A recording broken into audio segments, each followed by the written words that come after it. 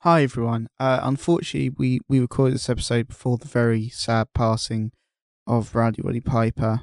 Um, Obviously, Piper was a complete legend in the business. I don't think anyone can argue with that, as was clear from the outpouring of support on Raw this past Monday. So our thoughts go out to Roddy and his family and friends. Um, he will be missed. He was a true legend in the business. So with that said, let's get into the show. Hello, this is episode 19 of the By God Wrestling Podcast. We are back from a long-term post-WrestleMania hiatus where not very much happened in wrestling. Well, at least in WWE, lots of stuff happened other places, but we are not going to talk about that because it would take forever and ever, apart from that TNA is very close to dead at the minute, which is kind of a shame. With me, as always, is the wrestling mastermind Colin Barr. Say hello, Colin. Hello. I am, as usual, your host, Chris Lipscomb. Let's get things rolling by talking about Seth Rollins and his very forgettable title reign. This is your argument, that Colin, that he is just a completely forgettable champ. Yeah, it's nothing to do with him. He's been bang on the money with everything he's done. He's had great matches with Ambrose, Reigns, Orton, but there's been no big storyline for him.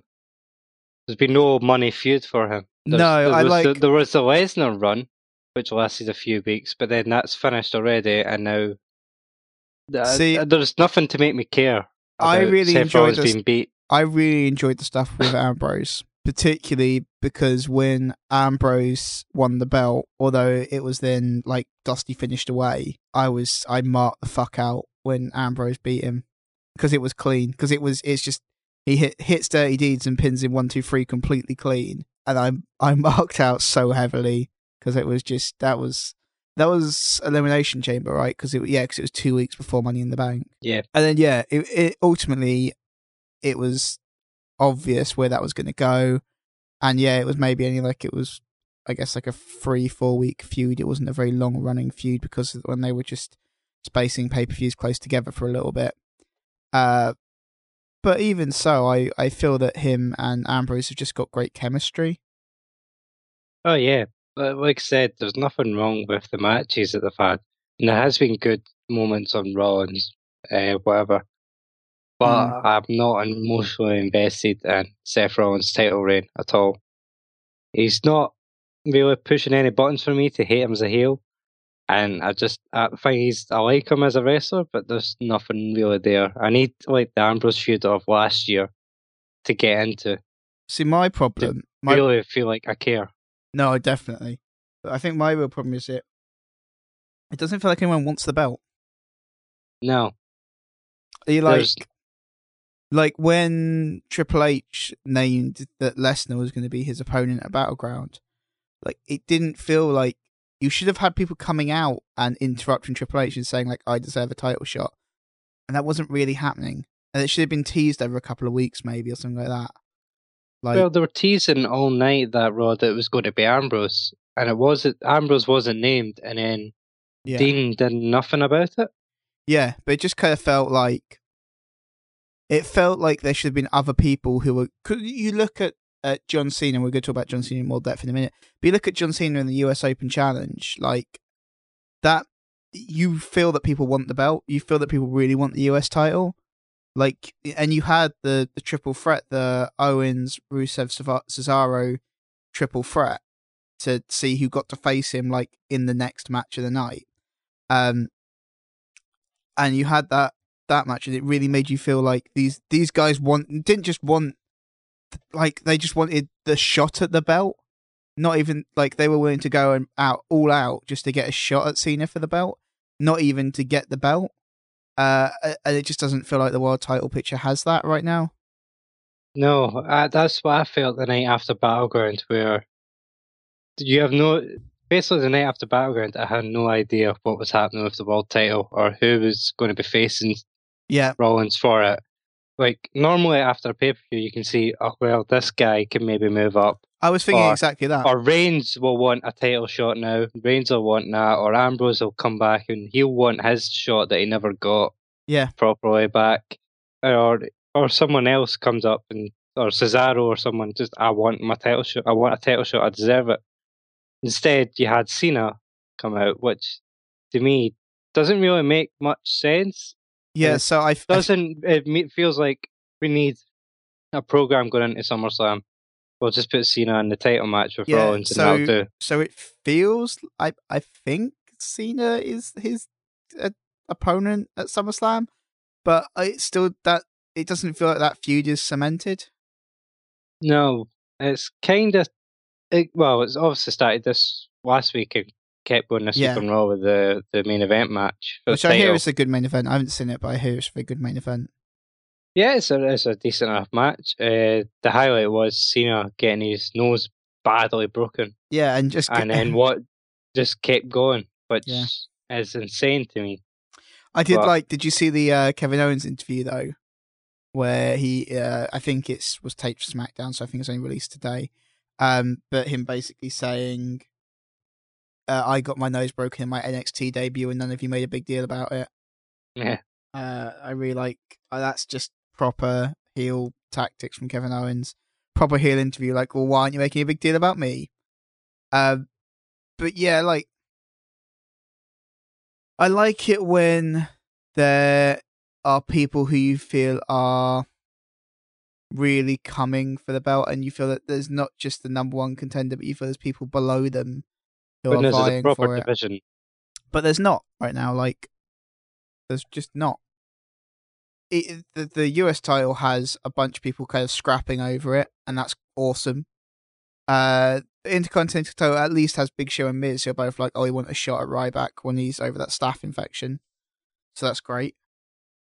But the they just can't get anyone there for the world heavyweight. It just feels very dull. It just feels like there's no one who is the next. I think that's what you should think. You should always think that there's a next guy. Mm. Which is what I like about having the pay per view, having what is it? It's not called that. It's called Fastlane now. In between Royal Rumble and Battleground, and Battleground, in between Royal Rumble and WrestleMania, having Fastlane there and previously No Way Out, which is a much better name, but having that pay per view in the middle because you've got that storyline coming through from Royal Rumble that you've got the world champions normally defending their belt there, and you know who the next guy's going to be because it's the guy who won the Rumble, and that's awesome. Like, it's great to know that you've got the next guy. I want to know every time you want to have a sense of, oh well, either it's going to be X or well, it could be this person, this person, this person, or this person, and there's just no one else. And WWE are just really, really bad at building their top tier at the minute. And even if Cena wins and Cena takes the world heavyweight title, then who is it after that? That's exactly what my problem is. Even they don't have to be in a direct storyline, but you should be able to see. Well, after this person will move up there, but there wasn't, and now it kind of makes me a bit confused why Cena kept the US title if he's going into a world title feud. I suspect he's going to lose it. I suspect it's going to be open challenge and Rollins cost him the belt. That's what I think is coming, but it doesn't really make sense to me when you have Cena holding the title now, when you have someone like Cesaro and Owens. Yeah. And a feud together, which is it's been a good feud so far, but that would be enhanced with the more prestigious US title in it. Oh, yeah, for sure. To me, and that would make much more sense Well, as Cena holding on to the title and then doing nothing with that title, really. I suspect Cesaro or Owens are going to take it off him. I would expect that probably would be Owens. Yeah, because I feel that Owens can come out, say, "Hey, look, I tapped at Battleground because I didn't want to hurt my body, not because I thought you, not because I had you beat, not because I gave up. Not because you had me beat, not because I just gave up and couldn't take anymore. It's because I didn't want you to hurt my body. Like, I want to be able to keep fighting another day." Which is what he said in an interview afterwards, but he just didn't make a big deal out of it, which was weird because it was a great heel promo. of him basically saying, I want to care for his typical, like, I want to be able to provide for my family. If I stay in the STF, I'm going to get hurt, so I might as well just tap. So I suspect it's going to be Owens coming out and doing something along those lines, like, hey, I tapped a Battleground, but I want another go, and you've got the open challenge, which I would be fine with. I'm fine with that, and then he goes and feuds with Cesaro for a bit. That sounds pretty good to me. Yeah, I just wish the world title had a proper feud I could be emotionally invested in, but there's nothing.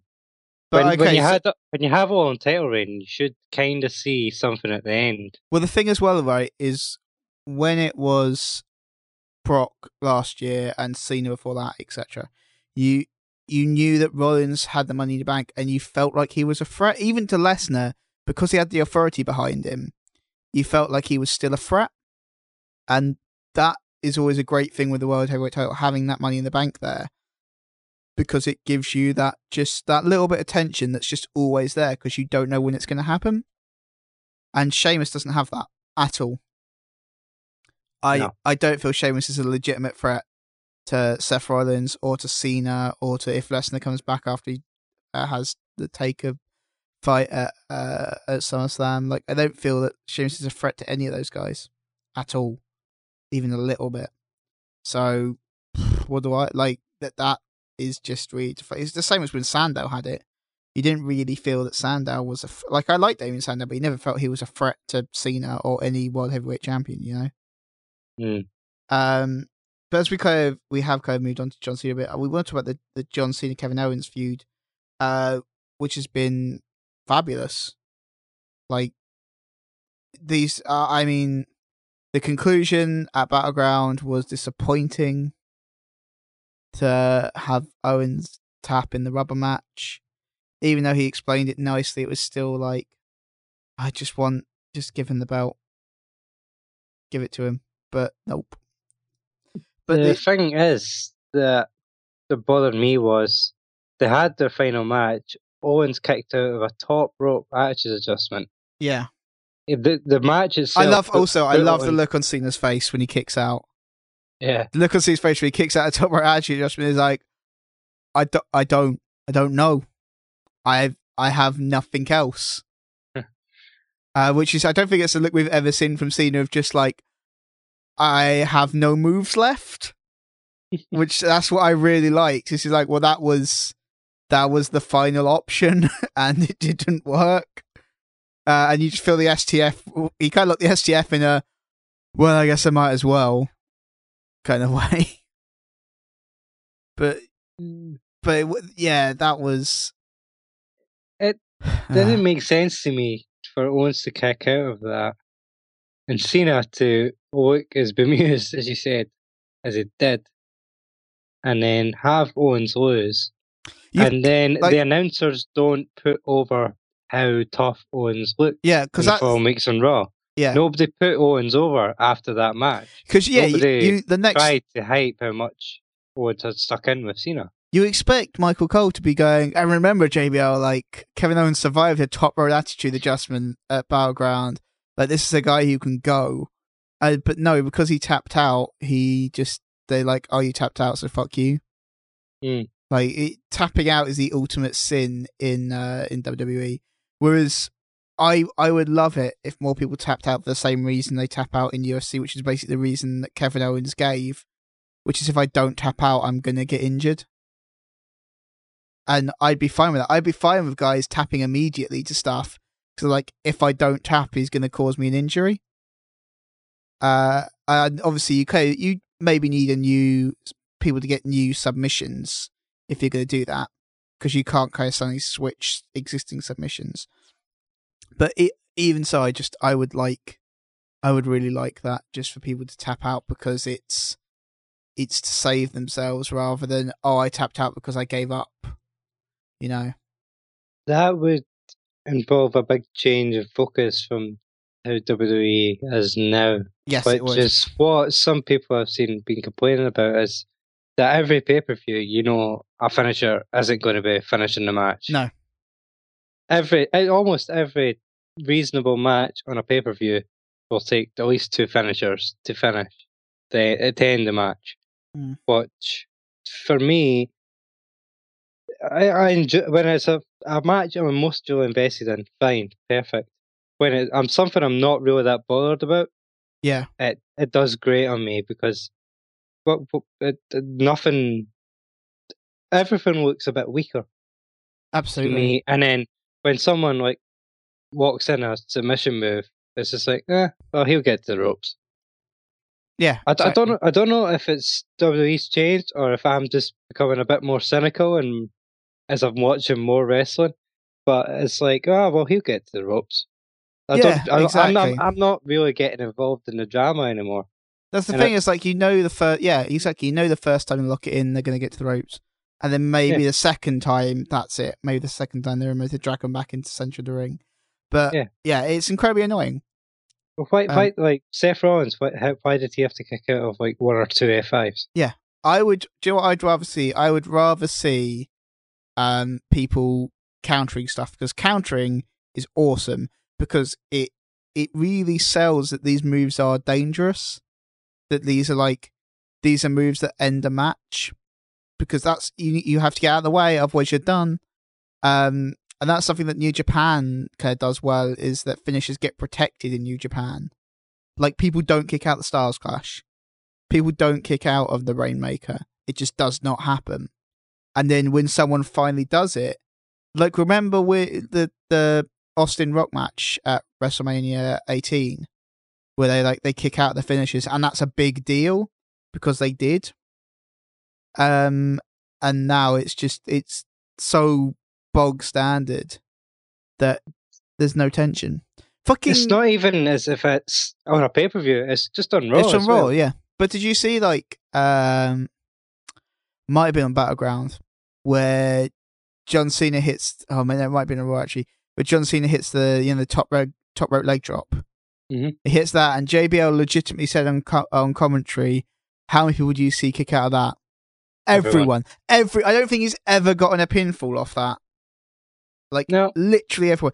And that's the other thing they need to realize, is you don't have to hit a finisher to end the match. I know the WWE style is to have guys with limited movesets, but they don't have to hit their finisher to end every single match. No, to me, I would like that spontaneity to come back. I don't know how this will end. It'll be nice. Because at the moment, I'm watching and I'm enjoying the good matches. I'm enjoying Cena Owens. But I know what's going to finish the match. And I know that when John Cena hits 2 A's in a pay-per-view match, it's probably not going to finish it. Yeah. And it should. But I totally think that's a great point. You should count on as a far more better way of protecting the finish. Yeah, exactly. But I think even Austin brought this up with Heyman on the podcast a few months ago on the network. He was specifically talking about the DDT. Like, everyone's using this move now, it means nothing. Yeah. And Heyman made the point that you can make any move seem devastating if you protect it. Yeah. You just that's all you have to do, is protect it. And then it looks awesome. But I think what's happened is that what we knew had been praising is like the NXT style, the indie style. And I feel like that's coming into WWE now. Yeah. But a lot of the indie style isn't at the quality of psychology, I would say. Yeah. That WWE is, and I think we're seeing a lot of that coming into WWE now. Where it's a really enjoyable match, it's a fantastic match, but you're not getting the same psychology as you once were. No, not at all. But Shawn Michaels' Undertaker, when he hits the first sweet chin music and Undertaker kicks out, it's a big deal. Yeah, exactly. He does that now, you're expecting that. Yeah. But I also think, I actually think the indies probably do a better job of preserving finishes than WWE does, because on the indies, guys have more signatures that they hit in a match. And so you can still have impressive spots where guys are hitting their signatures and people are kicking out of those. And then they hit their finish, and that is their finish. Like, that's it. And you definitely get spot fests, so for sure. You you get a lot more spot face. But yeah, I would agree with you. Like some of the indie stuff I've watched on YouTube and stuff recently have been absolutely fantastic. And what they But do is because the problem with WWE is they like guys to have super limited move sets. And if you have super limited move sets, it's hard to pull off awesome looking spots that people kick out of that aren't just their finisher. Whereas you look at Seth Rollins, and Seth Rollins is actually pulling off awesome spots. Like he superplexed into a Falcon Arrow in the Raw main event. It's fucking nuts. And that's a great, great spot. And Cena kicking out of that, like, if Cena doesn't kick out of everyone's finishes, Cena kicking out of that move feels like an awesome, huge deal because that's a really impactful looking move, and you get a cool move that gets over to the crowd without it just being their finisher again. So, I know I've slated the end of Cena Owens a bit, but that's what Kevin Owens has been doing recently. Kevin You Owens, don't know what he's going to do next, but it's going to be impactful, and it doesn't have to be his finish. The thing is with Kevin Owens, and this is something that Rollins has as well, and definitely guys on NXT have this, and I think Neville has it to an extent as well, is you have a core move set, which is what WWE super wants. They want people to have a really core move set, but then you have little bits branching off it that you use occasionally. You don't use all of them in one. Well, you don't use them in the TV match. You might in a pay-per-view, but you have little bits and pieces that you can throw into matches around your core move set that make people go, awesome. Like, this is not just the same match over and over again, because they're just throwing in, and all people are doing is the same core, like 5 or 6 moves, but with other bits thrown into the match as well. So they've still got that core identity of who they are, but they have other shit that they hit as well. Like Owens hits the package powerbomb, which looks really cool, but he doesn't hit it that often. And that's kind of just, here's a thing I can do occasionally that's nice. And I think if you give guys, I think the way to say it is if you give guys a big variety of signatures, then that's going to look awesome. Like, Cena doesn't have to hit the stunner. And to be fair, Cena doesn't hit it every match, but Cena's starting to hit stunners so frequently that it's already lost all value. Like, yep. a move he introduced at WrestleMania is already losing value. Like, no, he doesn't need to hit it every time. He needs to hit it maybe once every 5 to 10 matches, and give him 10 other simple things he can hit that fit his style that aren't just the exact same John Cena moves, because then it looks cool that he's got this other shit in there as well, and you at least are getting some variety in how the match looks. Cena has been doing that a lot more recently. I will say that about him as well. Yeah. Part of the Owens feud. But I totally agree with you. And when someone does hit out that move, it's just a little bit special. Yeah. Like when Rollins goes for the Phoenix Splash. It's a big match. You know it's a big match if he goes for the Phoenix Splash. Yeah. Yeah, and that's, and I will say that, but we are both saying as well, like, Owens kicking out of the top rope AA feels impactful, which shows that WWE does know how to protect moves. They just only know how to protect super finishes. Mm-hmm. They no longer know how to protect finishes, but they can protect a super finisher perfectly. And that genuinely felt like a big deal, Owens kicking out of that. But they just need to learn that you don't have to only... because most people don't have super finishers. Like, what is Seth Rollins' super finisher? You hit the pedigree on the table, I guess. Like, that's not... For me, that's not the same thing. Like, he needs to have some move that he busts out super rarely. Like, I know I don't want him using the curb stomp for all the reasons they've listed, but like, maybe have him hit it once a year. Have him hit the curb stomp once a year, and have Triple H give him shit over hitting it as well. But have him hit it once a year, because it will look cool if he hits it once a year. And you'll be like, oh shit, he hit the curb stomp, that's it. Like, you need to give people that. You need to give people that move that, again, is something they use rarely and feels awesome because they're not using it all the time. That's just what I kind of think. Like, give people super rare... Like, have you seen Tyson Kidd's Dungeon Lock? No. It's fucking mental. It's kind of... I'll see if I can find a video of it for you later, but it's... imagine if you went to lock a sharpshooter in, kind of got it half locked in, then went to the mat and then kind of locked an armbar in at the same time. Oh Christ! And Right, it looks fucking crazy, and you're like, yep, I tap. I win 100% tap. That looks horrible. And I'll see if I can find a video of that for you later. But it's shit. Like if you've got things like that where it's just super rare variations of moves, yeah, that looks awesome. That looks so cool. Have them do that. I kind of like that. Actually, I'll tell you this as well. Cesaro does not hit the neutralizer in every single match now. And so when he hits the neutralizer, you're like, cool, that's done. Like he hits the neutralizer, you're like, yup, that's the finish then. And then when people do kick out of it, it'll feel like a big deal.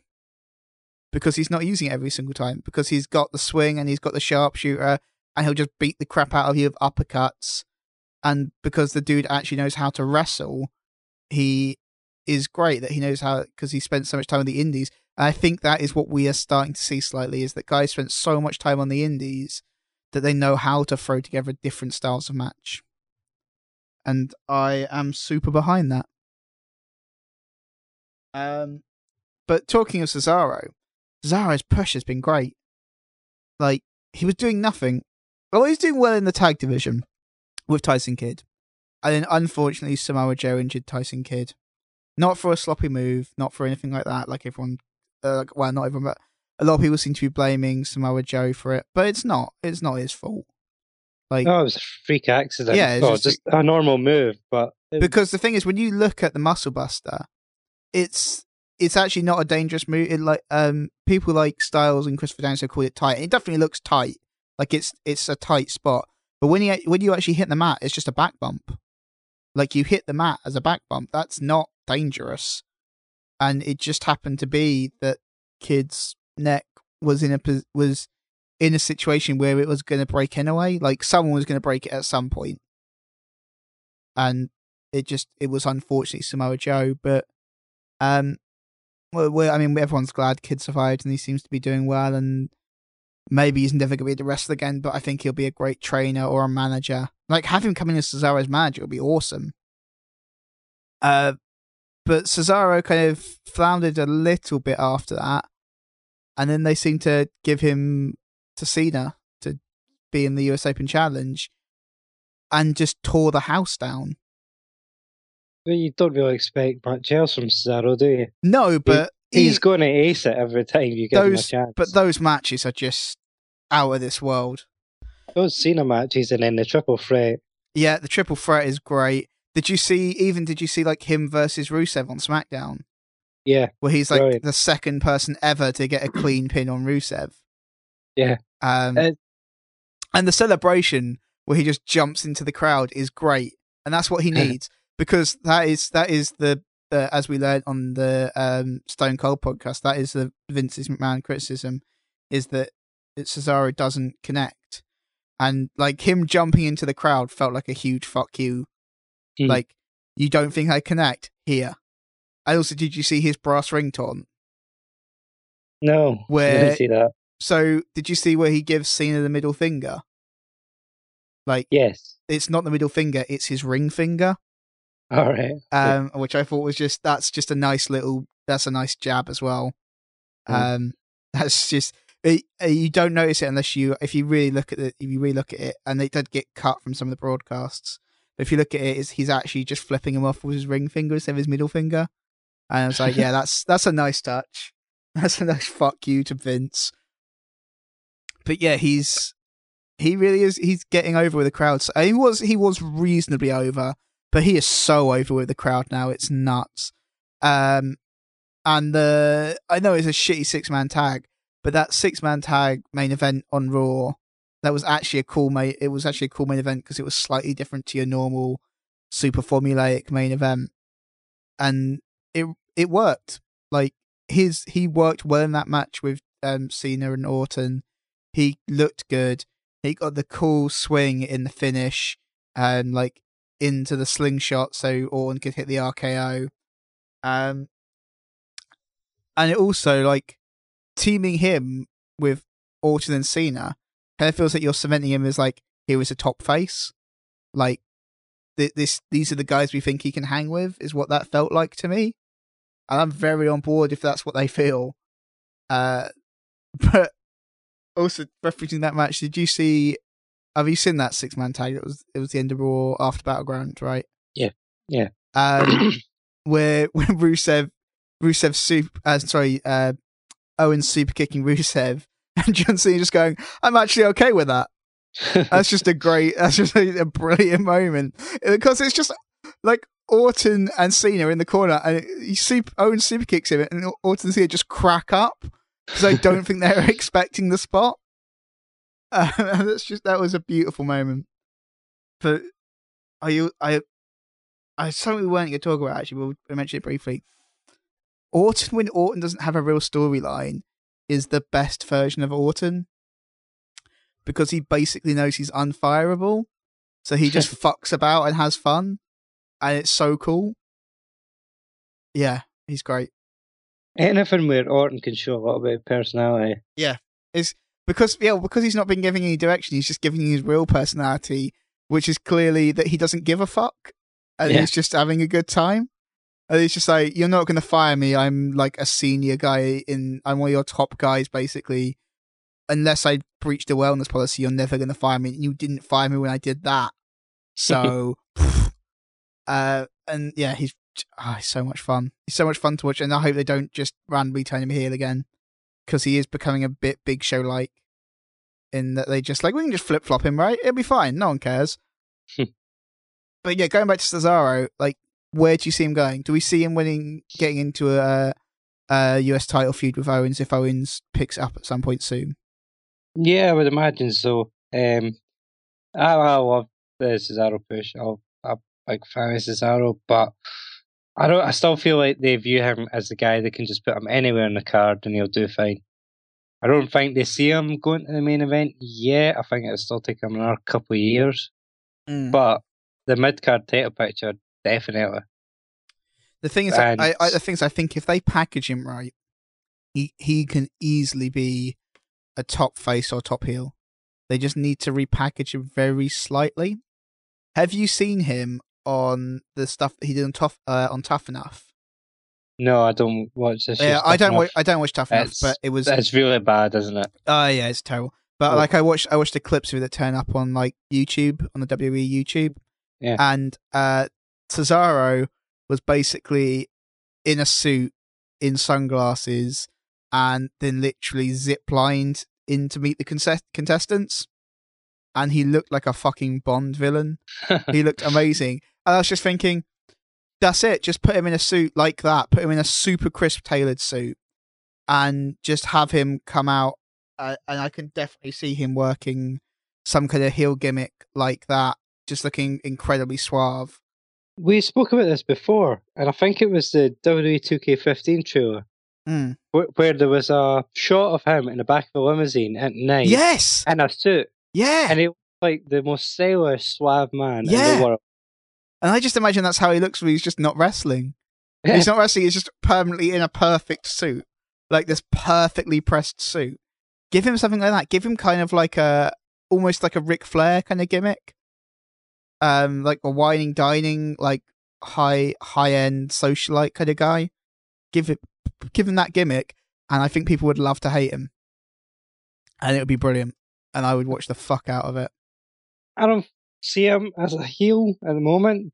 But no, I don't see him now, but I can see him if you package him with that gimmick, I can see him getting like real heat and getting into a top heel kind of spot. The only problem I still have with Cesaro is his mic work. Yeah, but there's the other thing I'm thinking though. Like, remember, but if he gets a gimmick that he's into, it's just, if you let Cesaro be himself and you add the little bits in, like he's got the European style, he's smarmy, or he just knows how good he is, I think that will definitely, because at the moment he's just a guy. Yeah, but he's a really good wrestler. He's just a guy.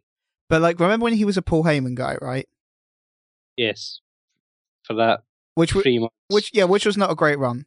But No. imagine that entire run if instead of Cesaro constantly in wrestling gear for some reason, if when he's not actually in a match, if Cesaro is in just an immaculate suit and Paul Heyman is putting him over, I just think it works so much better because it makes it look like Cesaro has just basically hired. It makes it like Paul Heyman has not picked him, more like Cesaro has hired a guy to speak for him because he doesn't need to bother with speaking. And I would be very on board with that. I think there's ways to push Cesaro in different directions to what they're currently doing with him. But I can also very much see him keep his face run going and give him Daniel Bryan from WrestleMania 30. Give him that run. Yep. Give him the basic B+ player treatment, and I could see that really working. I can see it as well, and I think this is a perfect feud for him with Owens. They're two guys who are phenomenal in the ring, and they're both at kind of the same level. The past few weeks are at the kind of the same level where they're in the mid card, but they're up there. They can both hang with the top guys, and if I can't see how WWE can screw that feud up when the two guys in it are so naturally paired and so talented. It can only be good for both of them, and I think you get adding a US title to that is it's logical to me, and it would only help them both because Cena's restored quite a lot of prestige to that title. Yeah, he really has. I think the reason he's restored prestige to it is he has the open challenge, and I kind of feel you need to keep the open challenge going in some format, which is kind of why I don't necessarily want it to go onto Owens. So I don't think Owens will. Or I think you can give it onto Owens and have Cesaro kind of come in and say, you should be doing the open challenge. John Cena started a great thing because it doesn't work for a heel to be doing open challenge. But if Cesaro comes in and challenges him about not doing it, I think that can really work because they've already got a rivalry going, but I think that kind of would kick it up a notch as well. And give Cesaro a reason that he doesn't just want to beat Owens, but he wants the title to bring back the Open Championship, to bring back, like, this is one of the great things about America, and this is why I'm here rather than Switzerland, or something like that, you know. You can do something along those lines, and it really works for me. And I would be very excited to see that. Cesaro is perfect in every way, apart from that just a little bit extra that just pushes him up the card. Yeah, which is why which is just a bit of aesthetics, it's a bit of personality, and if you have someone like Paul Heyman didn't do anything for Cesaro because he wasn't focused on Cesaro the last time. He's just talking about Lesnar all the time. Yeah, if you give someone with Cesaro who is only focused on Cesaro, and absolutely nobody's got the talent of Paul Heyman, but someone who can talk and Tyson Kidd push him over. If Tyson Kidd can't wrestle, Tyson Kidd can't talk either. I think Tyson Kidd can talk. I think Tyson Kidd is better than Cesaro. I wouldn't argue that, but I don't. What manager could you put with Cesaro that isn't Paul Heyman? There's no other managers. There's no one else. No one else is in WWE. Or even someone outside WWE could come in. Oh God! If it was Heyman, that is perfect. As long as Brock isn't in WWE. Yeah, that kind of works. But anyone can't think of anyone else. But they need something else just to push him up a bit. They need someone who is like he wasn't great on the mic, but I know Dean Malenko is still with the company. But you need no, that's totally the wrong way to go. But I'm kind of thinking like you need someone who is a great technical wrestler who can talk Cesaro up in the same kind of way. Talk about how Cesaro is like this great technical guy. William Regal. I know William Regal is busy in NXT, and I would not want to see him go from NXT. But William Regal with Cesaro would be awesome. Would be. Because the only problem is with a manager is you kind of need for it to work to be heel. Yeah. And I don't want Cesaro to be heel yet. No, you don't get a lot of face managers. But I also think kind of his... Have you seen his backstage interviews where he talks about how how talking is silver but silence is golden, and how he just gets it all done in the ring. Like that kind of works. Like it kind of almost gives him like a UFC-esque gimmick that he's like, I don't need to talk, I just go out there and get the job done. And I'm kind of on board with that. I can kind of get behind that. I think he might find it slightly hard to connect at first, but I think if you keep plying away at that, you can really connect. I'll tell you what else I'm really into at the minute, though, is the New Day. The New Day, after their heel turn, are the best tag team in WWE and are probably better than when the Usos were on top form. Even like as heels, they are just amazing, right? Yeah. They're just. We hated them so much as I faces. hated them as faces. They were shit. It was blatantly obvious that they needed to turn heel or break up. The thing is, they haven't changed the gimmick. It's exactly the same gimmick with just a tiny heel turn on it. And they're kind of self-aware. Perfect. And it is perfect. Man, is it good. Like, everything. And it's one of those, it's the old Attitude Era thing that, like, the best wrestlers are just themselves turn up to 11. And this clearly is these guys just turned up. It's clearly just them. Because these guys, when you see these guys in stuff like Up, Down, Down, or Swerved, like where you see him just backstage out of character, these guys are just buddies, and so this is just them dicking about and being friends. Yeah. And also, I think to me, it's really obvious that before every time they go out, they have a bet about who can do the most ridiculous thing. There's something like that going on backstage, right? They're just like, all right, who can do the most? Who can just do the most over the top, absolutely mental thing? Kofi's clapping underneath the world's greatest dad sign on Raw was absolutely out of this world. Xavier Woods, like on the outside of the ring, cackling at Battleground was amazing, and just heckling. That's the thing. You see managers like supporting their guys often. You don't often see them heckling the other team. And just Xavier Woods actively heckling the primetime players was amazing, because you don't feel that felt to me like that wasn't all in character. That just felt like he was giving them shit. Like, did you hear the worst leg drop ever?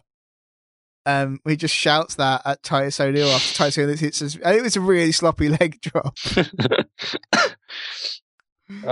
And also Michael Corgan. So that guy ever shut up and say if he was just shouting back, no. It's brilliant because it's just amazing. It's just amazing. You can tell they're just enjoying themselves. Yeah, that's it. You could tell when they were faces they weren't enjoying themselves. No, and this gimmick is now perfect.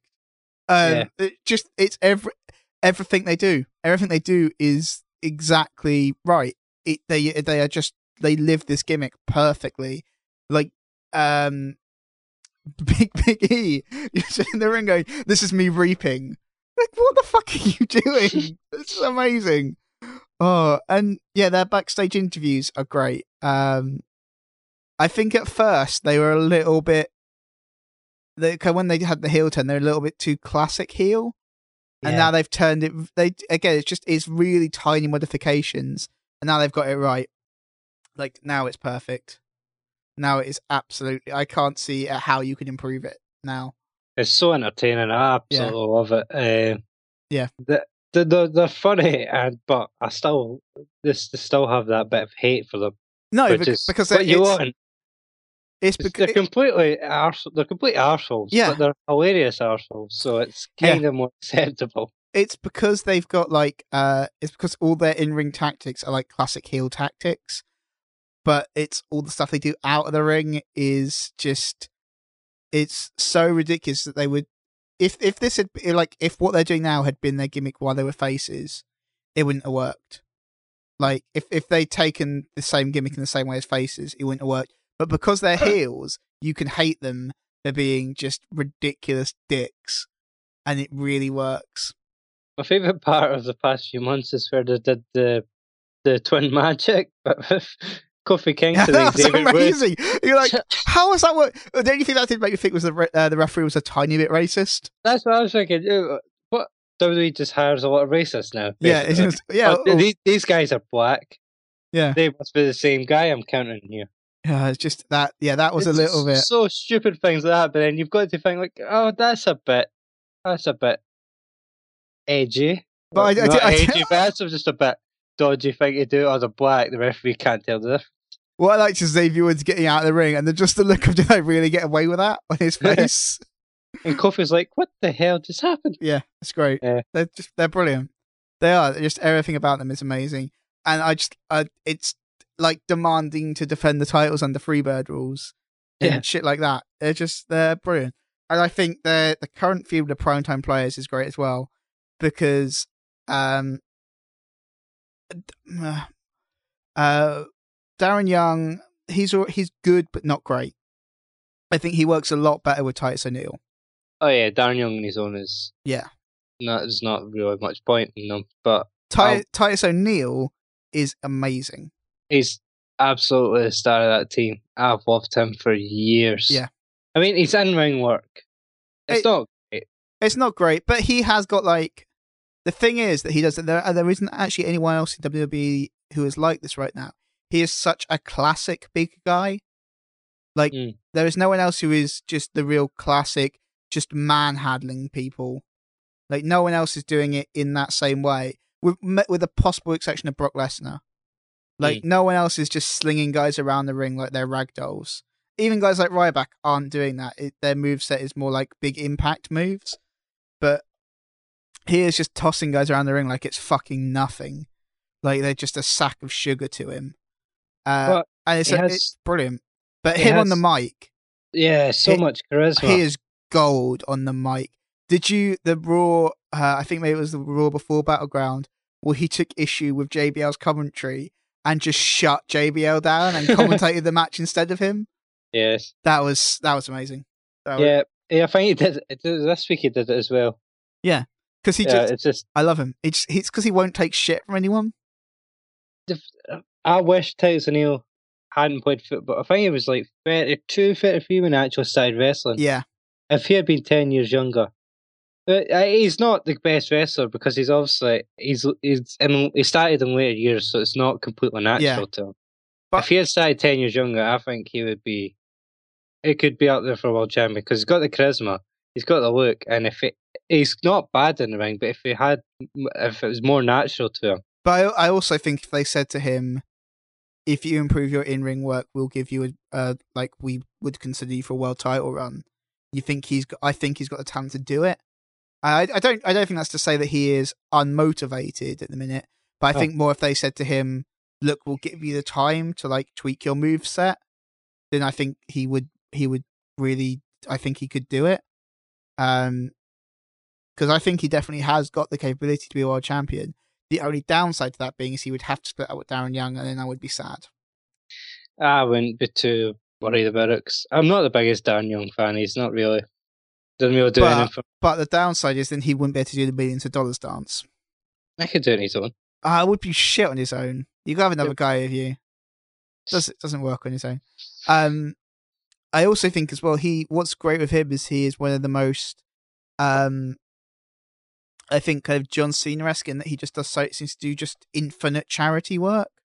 Like if you follow him on Instagram, it's like on the day of at Raw, and he's done like 3 charity events in the day. And normally with Darren Young as well. It's just crazy the amount of stuff they're doing is absolutely fabulous. And I don't know how he's finding time to do it, because his Instagram is gold. It's just him, like, it's either him at amazing events and being like, look, I met all these cool kids and stuff, or it's like him just fucking about in the kitchen at restaurants. And I'm like, are you not meant to be a professional wrestler? Do you not have like a really busy schedule? Yeah, but the primetime players in New Day, I would quite happily watch them feud forever, because the two teams play off each other perfectly. They just work really well together, and their gimmicks mesh really well together. And I also think what's great with the current incarnation of the primetime players is they are making the millions of dollars and kind of like having really nice suits and stuff. They're making that work while being baby faces, that's kind of hard to make that gimmick work as baby faces, but they're making it work perfectly. So yeah, I just love them. I love both teams. Who I do not love at the minute is Bray Wyatt. Have we ever said anything good about Bray Wyatt's booking in the past year and a half of this show? Well, just like a year ago last week, I think. Yeah, something like that. But yeah, Yes, I know. But the thing is, does anyone actually understand Bray Wyatt's character? I thought the start of the feud with Roman Reigns was perfect, and I kind of spotted it before it happened. They played the commercial in Raw with Roman Reigns and his daughter at the tea party, and I was thinking to myself, that's out of place. That should not be there. Yeah, that's shouldn't have been there. And then when I seen the Bray Wyatt promo later, I was like, genius. Yeah, this is what Bray Wyatt should be doing. It's the psychological games. It's making it personal with Roman I think Reigns. it's working so much better than it has with anyone else since maybe John Cena, because because as you say, he's really playing it. He's really fucking with his head. Yeah, but it's kind of faded a little bit the past few weeks. But I thought at the start of that feud, this is going to be the best Bray Wyatt feud yet. I think it probably has been. I think it's been very good. It's been very good. I don't think Reigns has sold it as well as he could have. Do you know what? The one thing that really would have sold it to me, and it would have made it a brilliant feud. Reigns does his normal entrance at Battleground. If he didn't, if it was just Reigns fucking charging the ring and beating the crap out of Wyatt, which is what it should have been, because it should have been like, you're threatening my fucking family. Like, it should have been like that. Yeah. And instead it was a wrestling match. Yeah. And that wasn't what I wanted. I didn't want a wrestling match. I wanted a straight up brawl. And I think also that would have been a much better way to bring Luke Harper back. Because I think if it is a straight up brawl and like Wyatt is just getting the snot beaten out of him, like if Reigns is not even going for covers, if it's just Reigns taking him to bits, because I think that would establish Reigns' like pure power credentials, which is definitely something they want to do more of.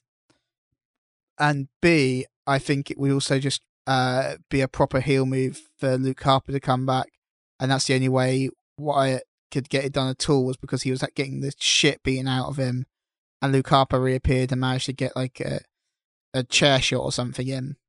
Like, that would be great. But that's the only thing that really disappointed me, was that Reigns just didn't go all out on him, like from the bell. If he had, then this feud would still be quite hot, I think. To me, it's tapered off after that match. Yeah, but I think if that was it, if it was like, but I don't think that's Bray's side of it. I think that's more Roman's side of it. Yeah, I feel like Roman should have came out and like stabbed him. But I think that's just like bad booking as well. Yeah, it's just like the guys in the road agent just not putting together the match in a compelling way. Yeah, like you want that match to be. You don't want that match to be a match. I would have been fine with that. Just being a no. I know that they wouldn't have had a no contest because the main event was a no contest at Battleground. But this could have it could have went 4 minutes for a disqualified, but they just beat the shit out of. Or do you know, like, not even no contest, like the match doesn't even start. Yeah, like, because I don't feel like Bray Wyatt to this Roman Reigns should be like the defining moment in Roman Reigns in a way, because you would see him reacting to a situation he's never been in. And also, I don't really feel like he's reacting to it in the right way. No, but the thing is as well is like, it also would fuel Wyatt higher if if Reigns beats the crap out of him and Wyatt kind of does this is what I wanted thing that he's done before. You know, that he's done that with Cena a little bit and with Daniel Bryan a little bit. It's like, this is what I wanted from you. This is what I wanted to see. This is what I'm so happy I've brought out of you, because that keeps Wyatt hot and fucking scary. And like a guy that is happy that he got the shit beaten out of him, and it keeps Reigns hot because it keeps him looking strong, and that he still only got beat because Luke Harper came back, but it was kind of a fairly evenly matched affair before then. And I wouldn't want it to be like Luke Harper comes back and tips the scales. I would rather it was Luke Harper comes back and like saves Wyatt from the beating of a lifetime, which I think is a much more interesting way to go with it. Mm. And the thing is, as well, there's a rumor that they're going to pair someone else with Wyatt, and I think if they're going to, that would have been the time to do it. Have Luke Harper and someone else come back, both in hoodies with the hoods up, like they did, because it kind of felt a bit weird when it was just Luke Harper with a hood up. Mm. Like if it had been Luke Harper and another guy, with both with the hood up, that would have been great. And the rumor is it might be Adam Rose. Yeah. Because Adam Rose kind of played his Leo Kruger gimmick down in NXT, was very similar in a number of ways to what Wyatt is. Like, totally fine with that. Yeah. Yeah. If they shift him back to that kind of, if they shift him away from being Adam Rose, because they just had that weird pretty gimmick was the last thing he was doing, like I'm So Beautiful gimmick. That was kind of weird. That's an interesting point about the Wyatt family. Is also they've had this, like, it's a cult gimmick. Like, yeah. Bray Wyatt's the leader of a cult. But you've not had anyone actually convert. You've only had the two members of the Wyatt family that came with him. Like, he's supposed to be the leader of this massive cult, and they've not really... They did a lot with the Daniel Bryan thing, but they've not had anyone properly convert yet. No. Which, to me, seems like it was something you would have done by now. No, exactly. You kind of need that. You need... You need to appear like Bray Wyatt is having an effect. Yeah, exactly. Because at the moment, Bray Wyatt is just moving from feud to feud, from Undertaker to Ryback to Roman Reigns to whoever it was before Reigns. I can't even remember. Like, but you don't. But yeah, it's just like, feels like he's just moving from feud to feud, and he's not having an effect on anything. No, you don't need to give him a big group. Just like 3 or like start him out with Harper comes back, give him another guy, and then maybe like one other guy past that. And I think that would be cool. I'd be fine if he got 3 guys, and then because then you can also be like, he's trying to recruit people, not just like he's fucking with people, like, because at the minute it's all he kind of does the I'm trying to make you better type thing, but not for any reason. Where if he's kind of recruited a couple of guys, and he's like, I want to make you like them, I want to make you like whoever, like Adam Rose, like I want to make you come to my side. Then that kind of makes it feel like there's stakes. It makes it feel like there's some reason to be invested. Or even if the person he's feuding with, like, has some sort of character development throughout the feud. Yeah. Where they come out with more depth or slightly different afterwards. Well, that's why it would have been perfect if Reigns had come in and beat the shit out of him. Yeah, and we had that tease with Cena and it never happened, and I don't think there's not really been an interesting Wyatt feud since then that I can at least remember. Yeah, if they kind of moved Reigns, even temporarily, even just for that one match, away from being such like a perfect babyface, it would have been great. Yeah, it's a missed opportunity for me, and I don't like that Ambrose is involved, and then Ambrose is kind of feuding with Big Show as well, and it doesn't feel like there's a... Dean Ambrose has got a lot on his plate. You know, yeah. He's a busy man. He's not like Owens. That's what I was saying. Kevin Owens is feuding with about 9 people at the moment. He's feuding with like half of NXT and several guys in their main roster. He's feuding with William Regal currently. And I'm like, what? Okay. Well, just on the main roster, it's Rusev, it's Cesaro, and Cena. Cena might be finished. He had a little couple of week thing with Neville. Yeah. And so someone always points out on Reddit. Michael Cole. Someone always points out on Reddit that Byron Saxton more than Michael Cole. I fucking hates Byron Saxton. But someone always points out on Reddit as well that like him and Dean Ambrose had a bit of a stare down one backstage. So there's something there. Yeah. And then NXT is like Sami Zayn, Hideo Itami, William Regal, Samoa Joe, probably some Finn Balor. Like, Jesus Christ, dude. Like, I think it's just part of Owen's inevitable attempt to feud with the entire human race. Except kids. Apparently, he's good with kids. He I've likes heard. kids. Yeah, he likes kids and he likes zoos. Those are the two things Kevin Owens likes. Mm. Apparently, yeah, he's really so. He must like El Torito then. Yeah, but I've seen like a number of things from him where where fans have met him with their kids out and about, and he kind of stays heel character, but like really tones it down and is really good with the kids. Saw some kid in a Sami Zayn shirt or a John Cena shirt and kind of gave him a little bit of shit about it, but in a nice way. Mm. I think that's cool that he knows how to like stay in character but still fuck with people. Oh, the entire cast are Tough Enough. Oh yeah. From the San Diego Comic-Con buried all of the Tough Enough cast by saying that like a 6-year-old kid was tougher than them. That was amazing. That's true. Also, him at San Diego Comic-Con was why he's a perfect heel. Like here when Sami Zayn talked about how his arm's better and just the sarcastic applause from Kevin Owens is amazing. And Sami Zayn saying really positive. It's a little tiny things. Sami Zayn is saying positive stuff, and if you watch Kevin Owens, well, Sami Zayn saying all this positive stuff. Kevin Owens has his head in his hands. It's the tiny things like that are just absolutely perfect. I can't ever imagine him as a babyface.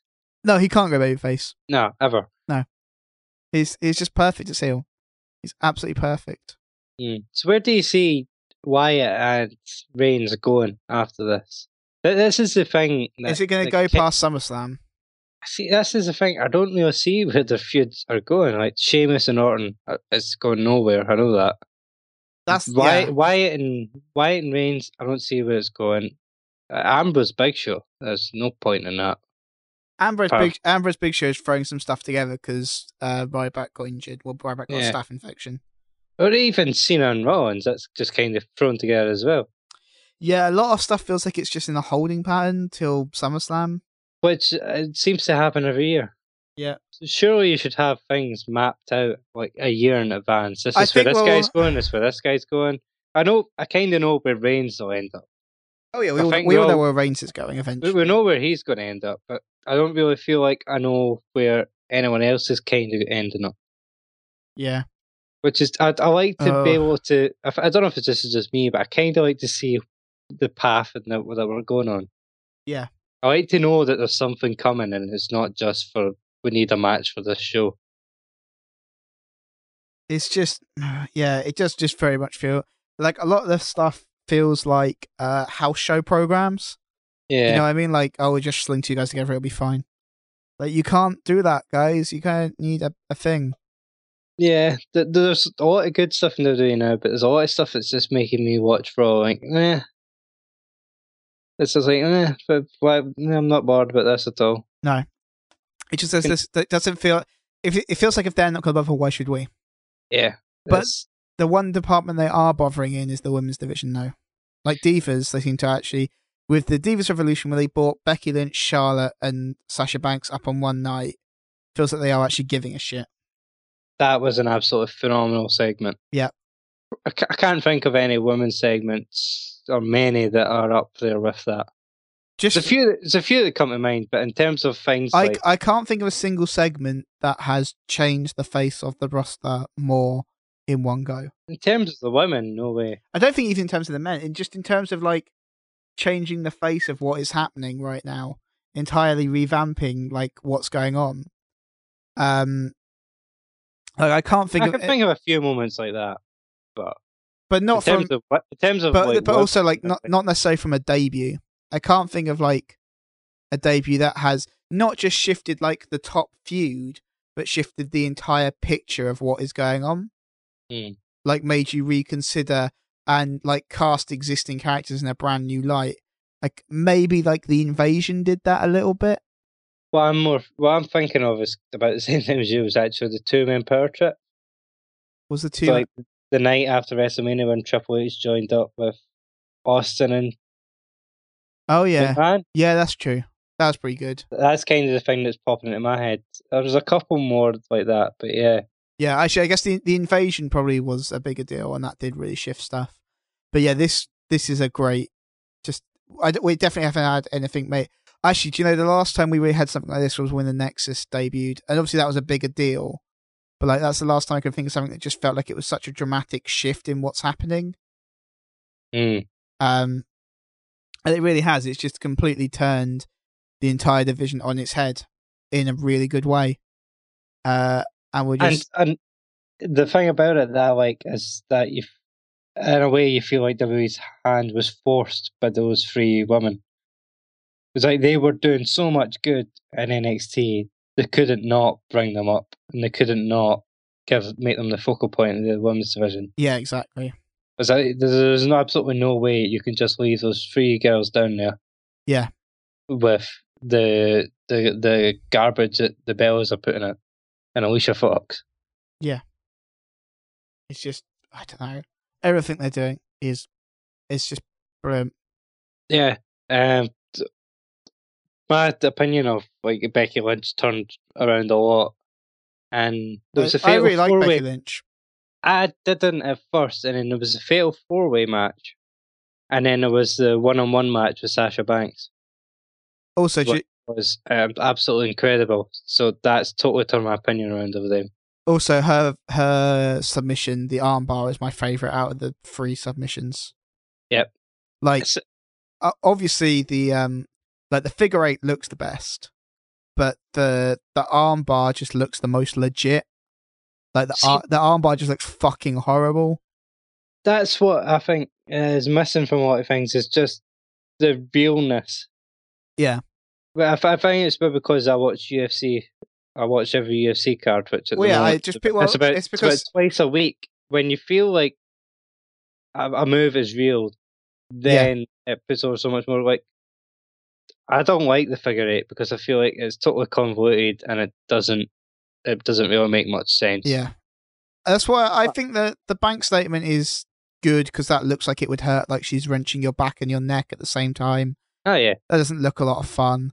But the armbar, just because it's just putting so much pressure on your joints, looks fucking horrible.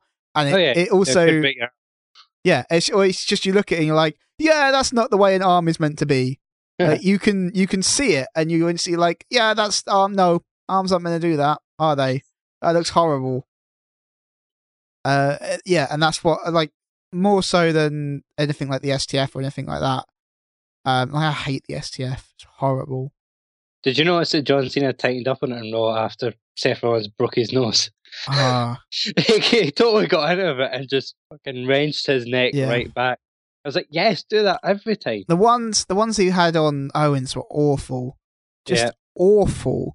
They're just like, I can see a gap between your forearms and his chin. This looks terrible. Owens move his head around. Like, this looks terrible. Whereas when he was doing it on Lesnar last year, where Lesnar told him, I think that's just something like, if you don't tighten up, I'm just going to break out of it. Like, that's just hold it tight. It's not a problem. Like, if you can't do it safely, make that not your submission. If you can't lock it in tight and safe, then don't, like, pick a different submission. Since we mentioned Lesnar, I suppose we should talk about Lesnar Taker, which is the top tier feud right now, and it's fucking amazing. And I was blown away. Like, yeah, Battleground was pretty cool to see Taker come back. Whatever. That was fine. It was cool. It was fine. Fucking Raw. Raw was out of this. Oh, man. Those are the best Raw segments we've seen in a long time, I think. Well, I thought the return itself at Battleground was phenomenal because the crowd completely lost. The crowd lost it, but I thought the next night... The brawl on Raw was the best thing on Raw for a long time. I have not seen a brawl... Oh, I don't know, actually, maybe... No, I kind of like... Cena Lesnar was a good one. No, to be fair, I did like the car being destroyed, though. If we're talking pure segments, I think the car being destroyed was the last really good segment, because that was just awesome. But if we're talking the best brawl, this is the best brawl they've had in... Because they don't really do brawls anymore. Lesnar. And also, this felt very real. Yeah, that's what I was about to say. Like, the reality of it. And also, it's the fact that if you watch it back, right... Taker is so kayfabe that he is just clubbing dudes in the head in a, like, if you like, no, you're meant to be restrained. If you're not holding my arm back, I'm going to hit you in the fucking head, kind of way. Yeah, it's like the guy at the Ascension. He's just standing in the corner next to him and just starts pummeling him for no reason. It was just like, hold on to my fucking arm. Oh, and what Brock Lesnar was doing to that, those fake security guards, he was beating the shit out of them. And the thing was, there's a personal issue between them. Yeah. In real life, there was at one point. It's probably buried at this point. There's the whole thing from when Brock was in UFC and Taker was there. And Brock walks past him and Taker goes, "Do you want to do this?" Yeah. You're like, "Oh, fuck. Yep." So, wow, those guys. Man. I'm not excited for the match. I'm excited for the build-up. Yes. But the other thing I think that's really interesting about this is has seen the authority shift more towards neutral figures. We kind of saw it with Stephanie and the women's stuff as well. But I think here as well, where Triple H doesn't come out as a heel guy who's doing anything. Triple H comes out and separates them because he wants them on pay-per-view for money. Like, he doesn't want them on TV. He wants them in the Barclays Center for a fuck ton of money, which is great. And I wish more big matches were built up that way. That he's like, no, guys, I want you on. I like, because didn't he say it explicitly backstage with Steph in a segment where Stephanie is talking about how she's going to get marketing to start doing stuff for it, and that's great. That's exactly what you want. Like, you want that. That's how you get a big fight feel. That's how you keep a big fight feel going. Because they're really good at getting a big fight feel going on a pay-per-view, I think, but they're not good at building it up. And this is really it. Like, having pretty much the entire roster there try to separate these guys and not being able to separate them is brilliant. And there's a little twist on it, like Brock hopping out of the ring and then just running around the edge and taking Taker out from the outside of the ring. That's a great moment because you haven't seen that before. And it just, again, it sold the realism to me. Because you're like just Brock going, all right, well, if I can't get through these guys, I might as well go around them. It's kind of such an obvious thing, right? But for him to actually do it just looked awesome. And also just screaming at each other. Like, I'm going to kill you. You'll have to. Yes. That was perfect. And that was like, yeah, I want to see this match. Yeah, give me this. I would like to see this very much, please. The only downside is you feel that Brock is not really going to be unleashed on a guy who is 50. And who he almost killed the last time they wrestled. Yeah. I'm really excited for the build-up and I enjoyed the brawls and everything. Yeah. But I don't see the match being any better than the WrestleMania. Obviously, Taker was concussed in that. I do think, though, if this match, the way you book this is the same way that, although it's not going to happen, if Austin was actually going to come back for a match against Brock at WrestleMania, you book it in the same way. You don't book it as a match, you book it as a brawl. You just book it as a straight-up brawl, and you don't have Brock go in and suplex Taker. You just have them beating the shit out of each other. And I'd be fine with that. Like, I'd be fine with these two guys pretty much just boxing. Like, because these are two guys who they've got working punches that look like I'm pretty sure their working punches do hurt. I'm pretty sure they're not pulling their punches, at least with each other. Like, you kind of feel that Brock and Taker don't need to pull punches with each other. You just feel like, nah, just fucking hit me, it's fine. But yeah, this to me is probably the best top tier feud we've had in a long time, and it's awesome, and it feels in what is commonly described as the reality era. This feels like reality. This feels like this is just two guys who straight up do not like each other, and it's definitely been a while since I've really felt that. It's definitely been a while since you felt like there's no. I mean, yeah, Heyman cut a promo and yeah, Taker cut a promo, but this doesn't feel like a war of words. Like, this doesn't feel like they're trying to out promo each other. This just feels like they want to beat the crap out of each other. And I am very much on board with that. And if they can keep that going like that, if they can keep a feeling that these are two guys who just want to get at each other, then I back that 100%. Like, do you remember occasionally in the Attitude Era they'd have the thing that was like, if you two lay hands on each other before the match is off. Yeah. They like Triple H needs to like put that down. Is say if you touch each other before SummerSlam, you're not getting each other. And I kind of want that because that just ramps the tension up. And also, what I like here is technically, if you look at traditional wrestling booking here, Undertaker is the heel because he cost Brock Lesnar his title shot against the top heel in the company, so that makes Taker heel, right? And he kicked him in the balls. Yeah, but neither of them feel heel in this feud, and neither of them feel face. This is not a good guy, bad guy thing. No. This is two guys who don't like each other, and they want to just knock the shit out of each other, and I'm fine with that. It's going to be awesome.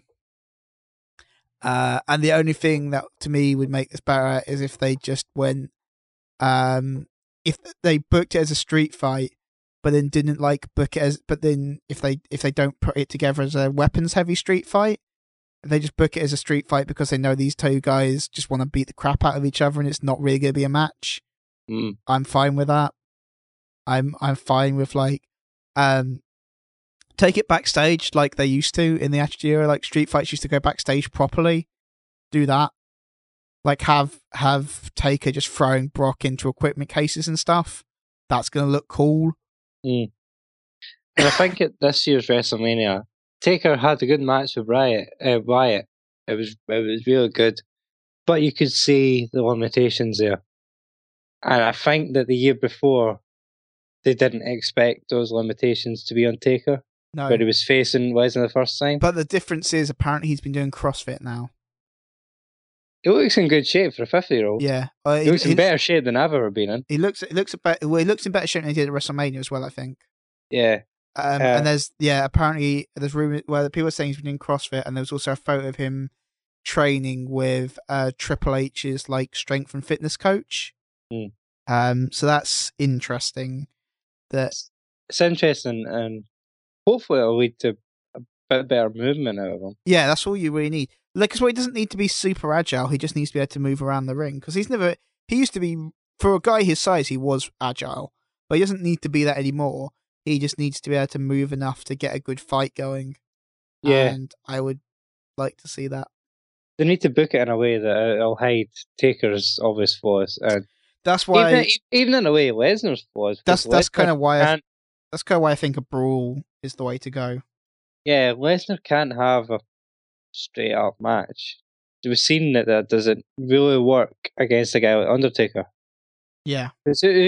I work against Cena if you're going to have the squash match. It works against Rollins because he's a smaller guy. It doesn't work against Undertaker, who is the baddest dude I've ever had. Yep. Because that's what I felt about the WrestleMania match. It wasn't really booked in a way that made tons of sense. Because you never really, and I probably was a concussion, you never really got the fight back from Undertaker. Which didn't really, but it was probably because he was injured. So I'd like to see a more even match this time. I really would. But the thing is, about this time, I don't know who'll go over. And I like that. It's the first time in a long time I feel like I don't know who'll win. Yeah. I completely agree. I've got no idea. But it's going to be fucking good to find out.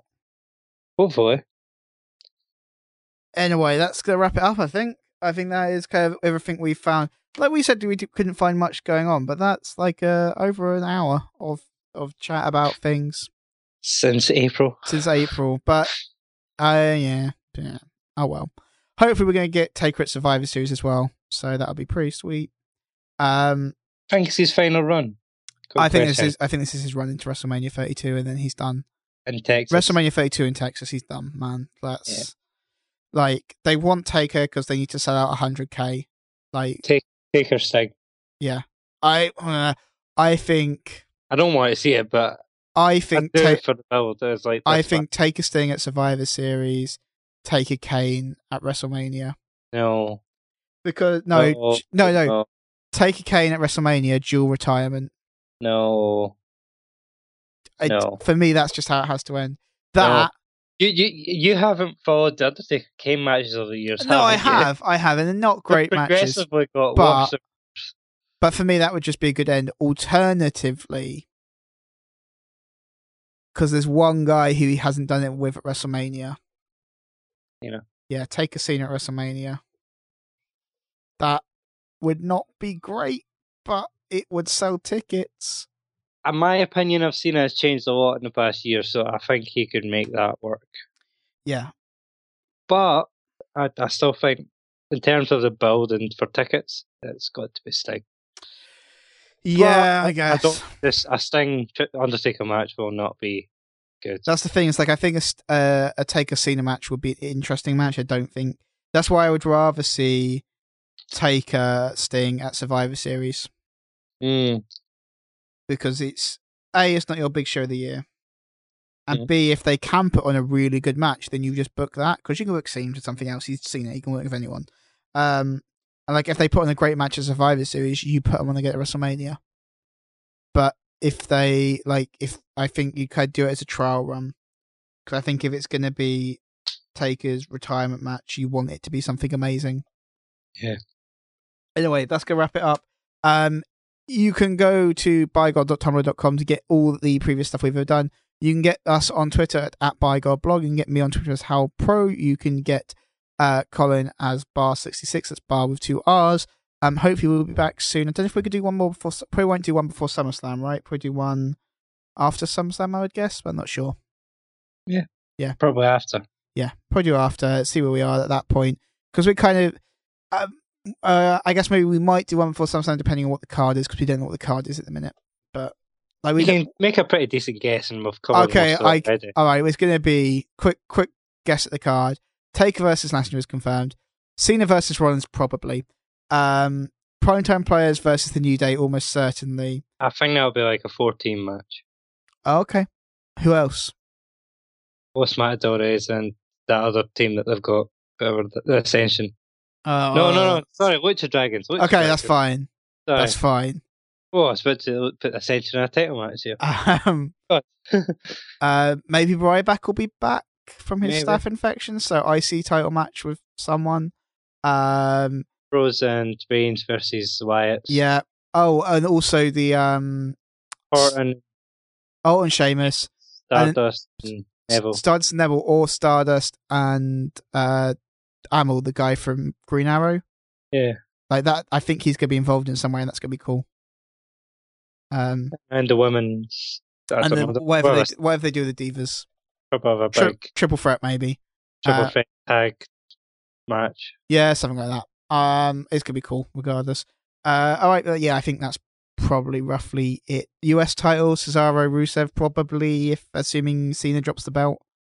Big Show Miz, maybe, or Big Show... Oh, fuck knows for that. Who don't know what's happening there.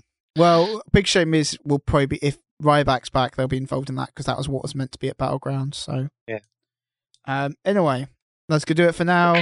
Say goodbye, Colin. Goodbye.